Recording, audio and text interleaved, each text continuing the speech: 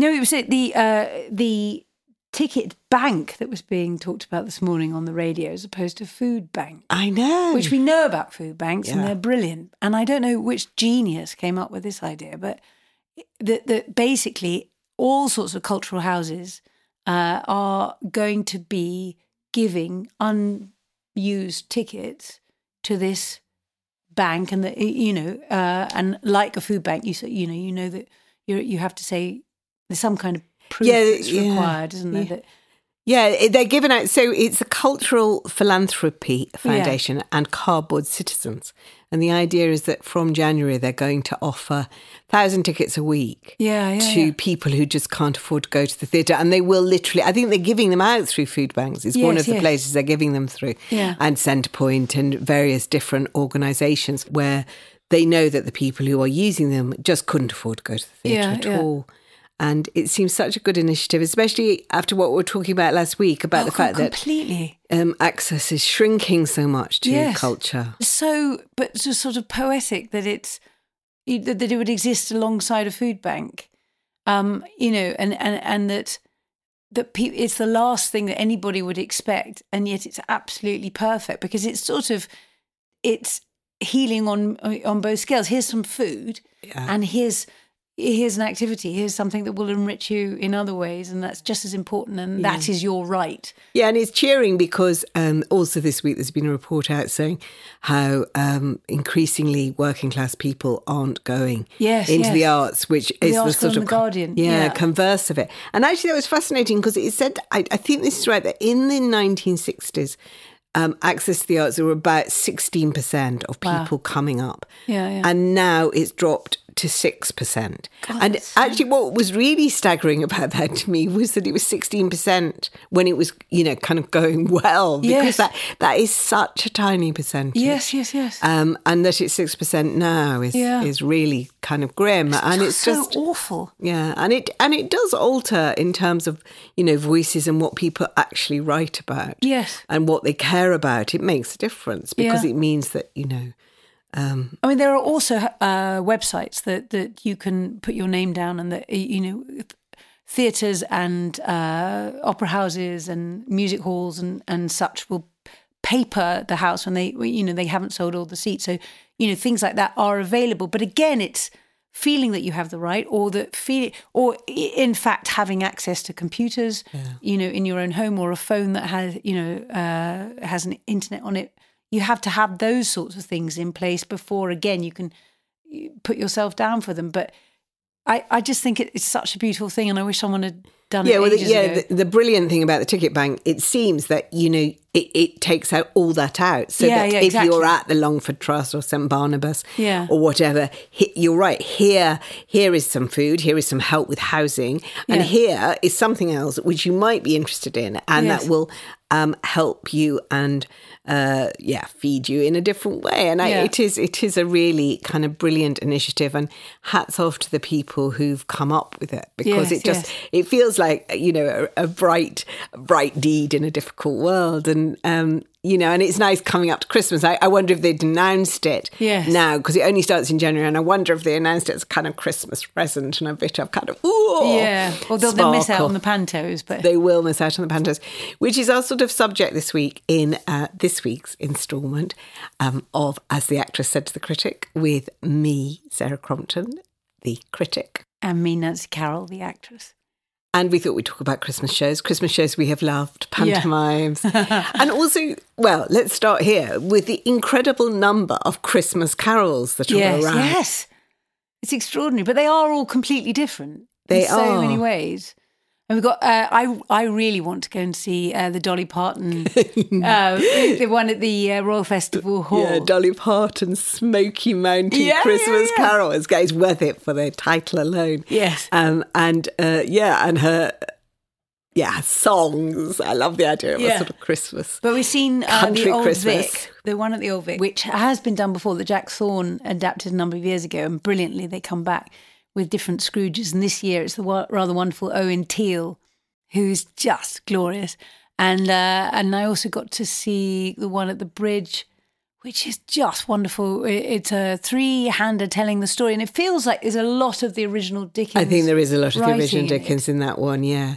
That's much more that you feel the novel is being told on the stage with Simon Russell Beale as Scrooge. Yeah. And I love that one. They do describe what they're doing all the time with the words of the novel coming in. It's a very clever adaptation. Yeah, it's wonderful. Really, really wonderful. And I didn't know that at all and wasn't expecting it. And I took Nellie, my 14-year-old, and she was rather transfixed. It was lovely. It is funny how Christmas Carol has taken over. I mean, the RSC have got one on. There are more in London. There's one at the Rose. Yeah. It's all over the country. Yeah. And it is interesting. And I do get slightly Scrooge-like about it because though I love it, and actually I went to the Old Vic one and was... sort of went in a very Grinchy kind of manner, going, oh, I'm not going to like this. And it was November, and so I was thinking it's far too early to be having a Christmas show. Did they give you mince pies? They did give me mince pies, but I was with somebody who's very hygiene conscious and wouldn't let me have a mince pie. She said, I don't know where that's been. I'm sure it was fine. I'm sure it was very delicious. But it is, even I, in my kind of absolute Scrooge state, couldn't resist it. It's fabulous. And I think Owen Teale's a really good Scrooge. Yes. But also Jack Thorne's done very interesting things with the novel. So he sort of gives Scrooge it's a very contemporary telling, I think. Yes. Gives Scrooge a backstory of being an abused child and having a father who went bankrupt. And he also does emphasise the kind of community aspect of it. I love the bit at the end where lots of sprouts come down. Yeah, all of that is beautiful. And the campanology, campanology, thank you very much, is just beautiful. And then, of course, the message at the end about, please give to, Dickens wrote this story to emphasise poverty in London. And I think there is an emphasis on the fact that, unfortunately, there is so much that's similar about Dickensian London with what's going on now, the rise of poverty. Yeah.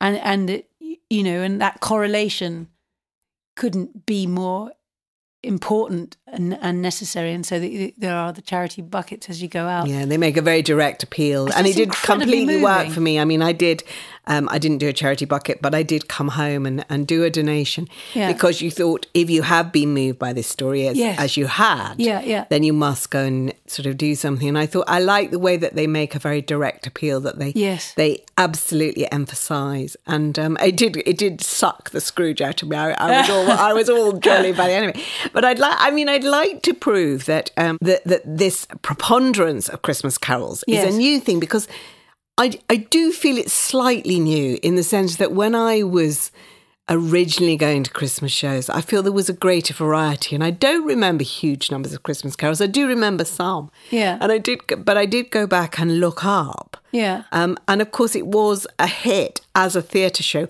right from the beginning. As soon as the book comes out, which is, sensation, then people start to adapt it. And Dickens himself... While he was still alive? While he was still alive, was doing theatrical readings of it and making people cry for Tiny Tim. Yeah. And so, and they're about, I think it's something like within a sort of a month of it coming out, there are 5 shows on the road using it, of which they closed down 3 because they're not copyrighted or whatever. He didn't want them to be on. So it has always been a Christmas treat. Yes. And I suppose the moral of it just makes it have such relevance because it says, Christmas is a time to remember the poor. I mean, that is what it says. Yeah. And that idea, I mean, I like...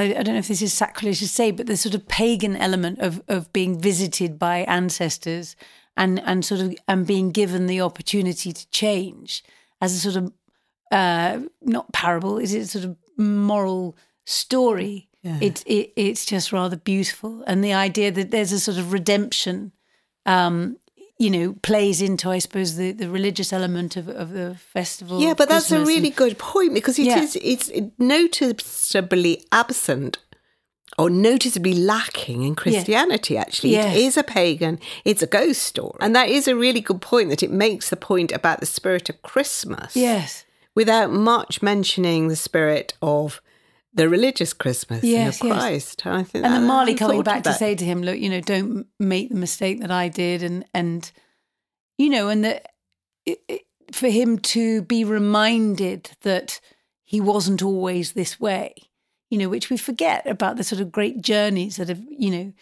that we go on to become the people that we are, and we're molded by sort of the people around us and situations and what's handed to us, and all of that, I think it's a very human story as well, and kids are transfixed by it because it has that ghost element and everything else. But then as he becomes less fearful and then understands the convention that he is okay, right, you're going to show me my future now, all right, he makes that leap, and then he's hungry for more, and he wants to know more, and what happened to so and so, and it's like George Bailey in A Wonderful Life with Clarence, and it's that thing, I love it. It is. I think you're absolutely right, and I think you have put your finger on why it is so popular at Christmas, because it's not just that it speaks always to a world that's too full of poverty and too full of rich people not remembering the poor, or even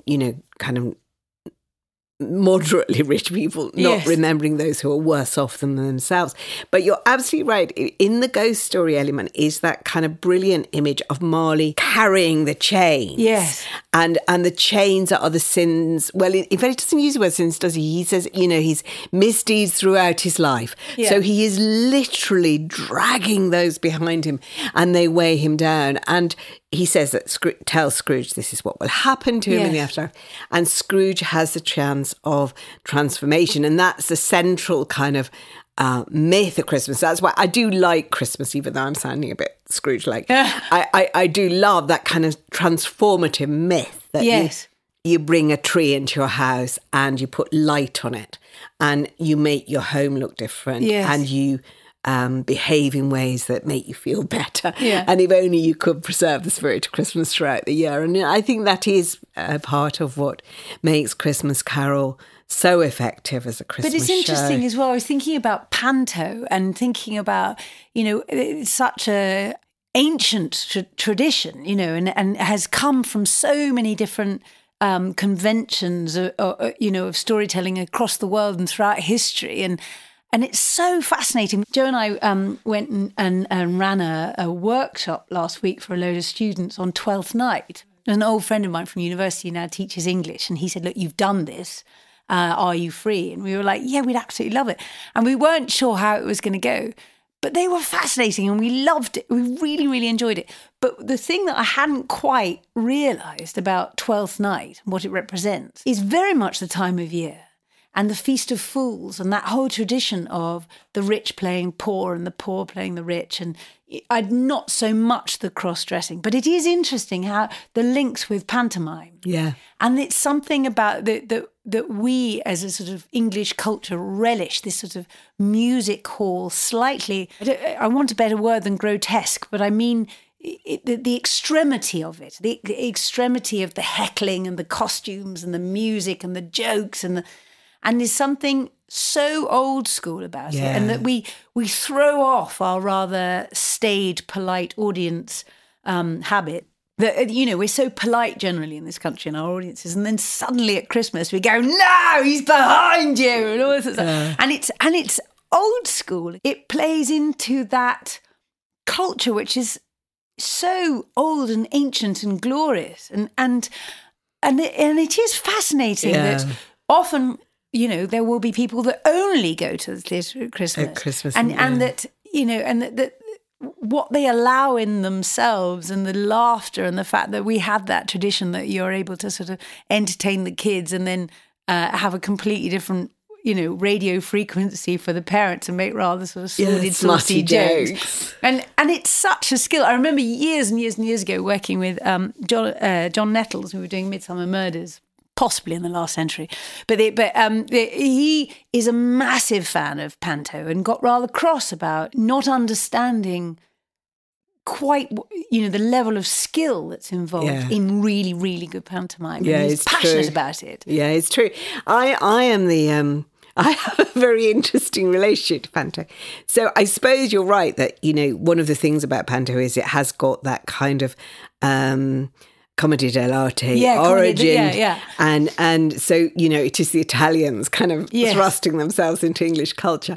And then the kind of great music hall traditions of, I was reading a piece about Dan Leno, who, had the picture. He was a really, really famous dame, and he did exactly what you say of kind of having very smutty jokes for the grown-ups and then making the kids laugh. Of course, here he was a man in a dress with very high eyebrows. And he was directly from music hall. I mean, just kind of complete transplant into panto. But I was always, when I started to go to pantomime, I was always the child in the audience who dreaded being called up on stage. Oh, yes. And everybody around me was kind of longing to join in for the song sheet and to get a suite or to be called up to help. And I was sitting there absolutely cowering, thinking, I don't want to be here. I don't want to be here. And which was a great shame, because the most pantos I saw were with Frank Middlemass as a dame who was in Oxford, and he was a very famous dame. Right. And I think was probably brilliant, but I was so desperate not to be called up that I was kind of cowering in a corner and not noticing his kind of great skill. And I think that's interesting that, Ian McKellen is going around with his Mother Goose, and he was one of the great dames I saw. We saw that's not a euphemism. It is sort of. Yeah. But we did see when the children were young, the Old Vic pantomime which he gave us his Widow Twankey. Yeah. And I did an interview with him around that time, and he so utterly loves the whole tradition of panto and sees it very much as being, that moment where kids are introduced to theatre, they're allowed to behave as they want to. Yes. And it is full of skill and full of brilliance and full of kind of fun. And he loves it. And I'm interested that this Mother Goose that he's doing is touring until April. Oh, wow. Because I do remember what he says, that in the northern theatres, the panto would be a show that came round. It wasn't just at Christmas, and it did go on a bit longer. Okay. And I think that's interesting. But that's the same idea of it just providing us kind of entry point for fun and jollity and truth. I mean, they're not real truth telling, but good pantos have got a kind of heart to them, because everything always turns out, and you boo the villain. Yeah. And and he goes off, and he's there's a sense in which panto sets the world right. Yes. I think. I want to write a panto, although I wouldn't even know where to start, which is a sort of Justice League style bringing together of all the sort of central characters of traditional panto, the Jack and the Beanstalks and, the Mother Gooses and the Aladdins and the Robin Hood, and they all come together to fight off the evil Lord Lackhope.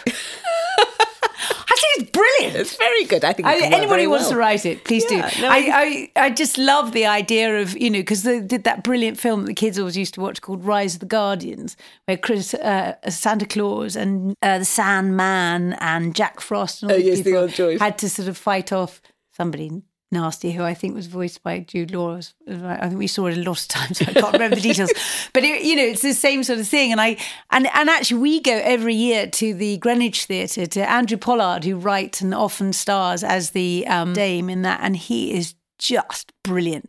And I think it's interesting as well, that whole business of, as you say, the entry point of kids, and the fact that often in pantomimes they're given things like light up toys or whatever, which is allowing them to draw attention to themselves. Yes. So it becomes, as you say, part of this collective experience. Whereas traditionally we sit in the dark and we want to sort of disappear and lose ourselves in something.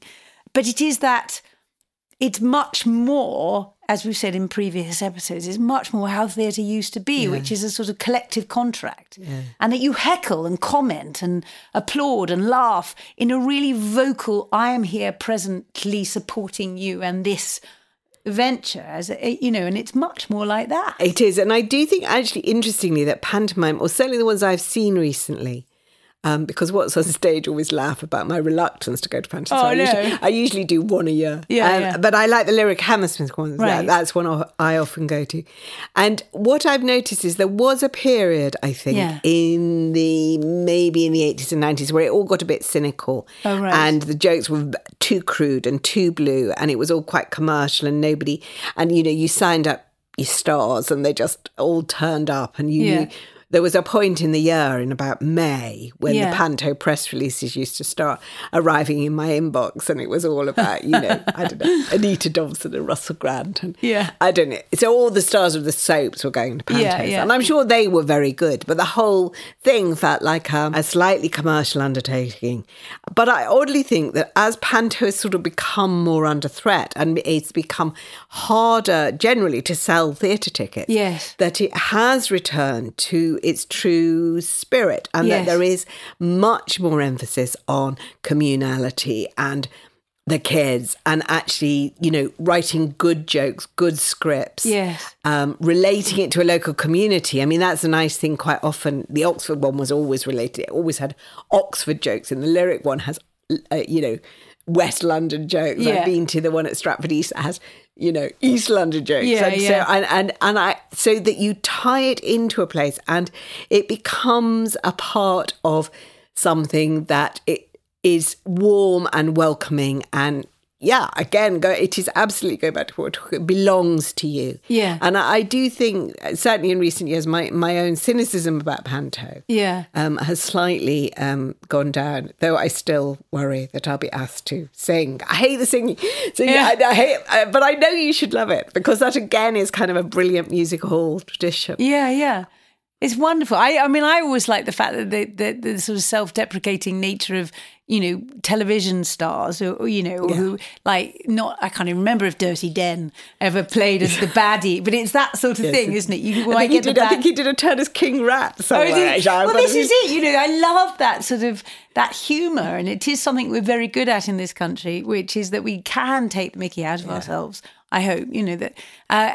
And so actually, if you're playing somebody terribly serious on the television, but you're happy to dress up as, the baddie, pirate, blah, blah, blah. It was very funny years ago, probably not that too many years ago, but Joe and I were driving through Wimbledon, and it was the year that, now what's the name of that brilliant actor who plays the Fonz? Henry Winkler. Henry Winkler. So Henry Winkler, the Fonz, forever the Fonz, was crossing the road. And of course, Joe and I grew up watching Happy Days. So he was crossing the road because we were near the Wimbledon Theatre, and he was there to do a panto. And we literally became like 9 as he walked across the zebra crossing, going, oh, it's the Fonz. And I love that you could get these people from all over the world, brilliant, brilliant people, and that they'll sort of come to, Wimbledon or as you say, Hackney or whatever, and don something possibly quite silly and just sort of slightly in self-mockery play this baddie or the pirate or the fairy or the whatever. No, it is true. I have to say tangentially that Henry Winkler came to the Hay Festival when I was working there with a lot of my colleagues, and you have never seen so many grown-up people reduced to jelly so quickly as the moment that he walked into the press room and everyone, hello, it's the fun. It's the fun. I know. And you realise that, that is absolute love, that everybody of a certain age who watched that show. And he was lovely, and he let everybody take their photograph with him, and he was gorgeous. So. I love that, though. I remember years ago seeing Tony Hart, who I grew up with. And Vision on. He was, I think he was an exhibition that my mum had on, and he was there, and I literally became about 10 and went, oh my God, it's Tony Hart. And you are, and in that way, again, it plays into that sort of collective thing. It gives the adults the opportunities to stop being sensible for a minute. And it does actually also seriously tie, I mean, in a funny way, there's one of the dangers with theatre is that it gets seen as something separate from television. Yes. And because television stars come into Panto, it's a moment that it does tie the two things together in a kind of rather beautiful way, and you see their origins. And I do think it's really interesting the music hall side of it. I have, as I've got older, got more and more obsessed with how influential music hall has been. This 19th century art form has come all the way into the 21st century. Yeah. And you see it all the time in asides, and ballet is full of it, you know, because a lot of the choreographers, English choreographers, were influenced by music hall. I'm always fascinated that John Major's family were all in the music hall. Really? So I do think that link with an old tradition, which is still going. Yeah. There's something kind of incredibly endearing as well as enduring about that. I like that sense that it does go on and it still informs the theatrical tradition, that young actors, you know, people like Clive Rowe. Yeah. Love playing a dame. Yes, and, you know, and the frocks may now be sort of plastic polystyrene, but it's still the same idea of kind of outrageous costumes for the dame, and all those little scenes that you get, you know, the baking scene and the slapstick scene and the chase scene, which is always just brilliant when they come out into the auditorium. But then you think of like Morecambe and Wise and their Christmas special and stuff like that. There's so much of that, which is just old school, as you say, old school comedy, but brilliantly done, and done with the sort of people that grew up loving it. And so it's done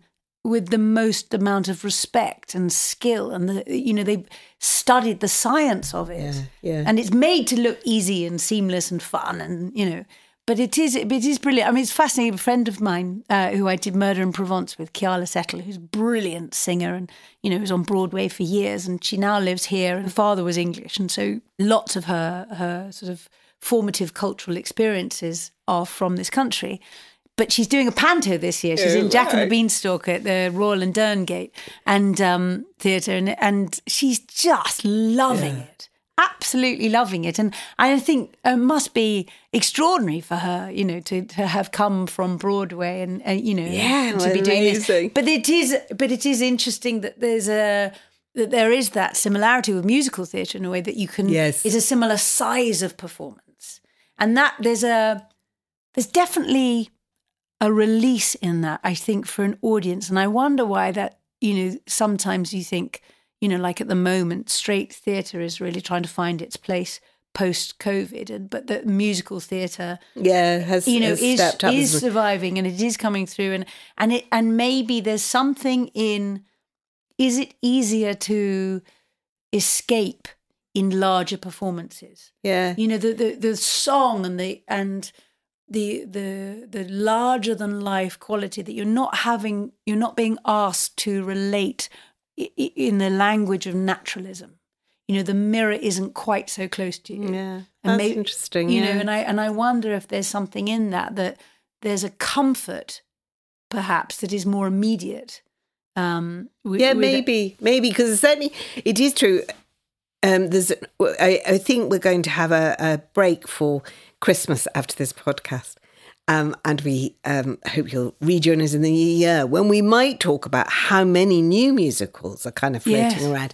And I do wonder if you're right, that there's a sense in which that kind of instant release into emotion and music and song is something that people do kind of crave at the moment. And I mean, obviously, I think musicals have always been easier to sell at many levels because people see them as a bit easier. And even something like, one thing I'm very keen on is there's Oklahoma is transferring to the West End in January. God, amazing. And it's such a kind of radical production of a really great show. And it shows how, you know, that whole idea about, you know, when you can't say it, you sing it. It absolutely proves that you can tackle really, really complicated issues of love and desire and desiring the wrong man within a musical framework. And I think there is some truth in that people are really, really looking forward to seeing shows that both lift them. And, you know, a lot of musicals are pure enjoyment, but they also do have that kind of very direct emotion, but just slightly sideways. It's just somewhere different. Well, it's interesting with Oklahoma, though, and I think again a lot of the new musicals and sometimes music. I mean, I'm really wanting to see Mandela as well. I haven't. I have seen that. You know, I think when you use music to tackle something that's very sensitive, you know, it's a more lateral approach, and and I'm fascinated by that. I remember going to see Parade at the Donmar years ago, thinking, well, how's this going to work?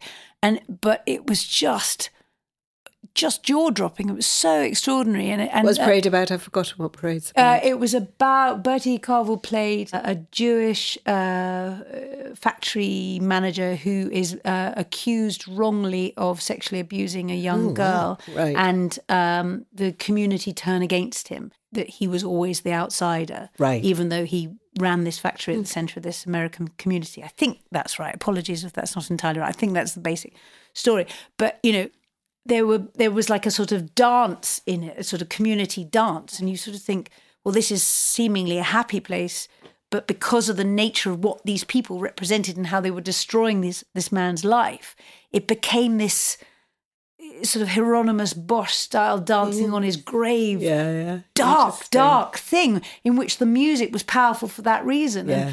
And so in a way, there's sort of the mediums are then borrowing from each other in terms of straight theatre and musical theatre. You're using so much of straight theatre and straight storytelling. Those are very simplistic terms, but you put it inside that musical theatre prism, and you can create all sorts of interesting new ways of telling those stories. And I find all that fascinating. Although I do love Guys and Dolls, and I can't wait to see Guys and Dolls at the Bridge. Yeah, so we'll definitely do that in the new year.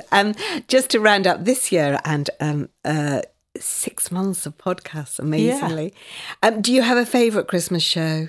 Is there one that immediately springs to your mind? On stage? Yes, that you've just completely always loved. God. Well, I mean, I have to say that watching Christmas Carol at the Bridge, told very, very simply in that way, it was just completely lovely. I'm trying to think. I was thinking I like the ones that make me sob. I think that's what I like about Christmas. Having said all these things about happiness, joy and welcoming people in, the Christmas shows I love are the ones that make me cry. So the one I remember actually with kind of vividness was Coram Boy, which is about the foundling show. And I've thought about that so much this year, about that was the saddest Christmas show I've ever seen. But I think that would be the one. It was at the National and it was just the saddest show. But it was...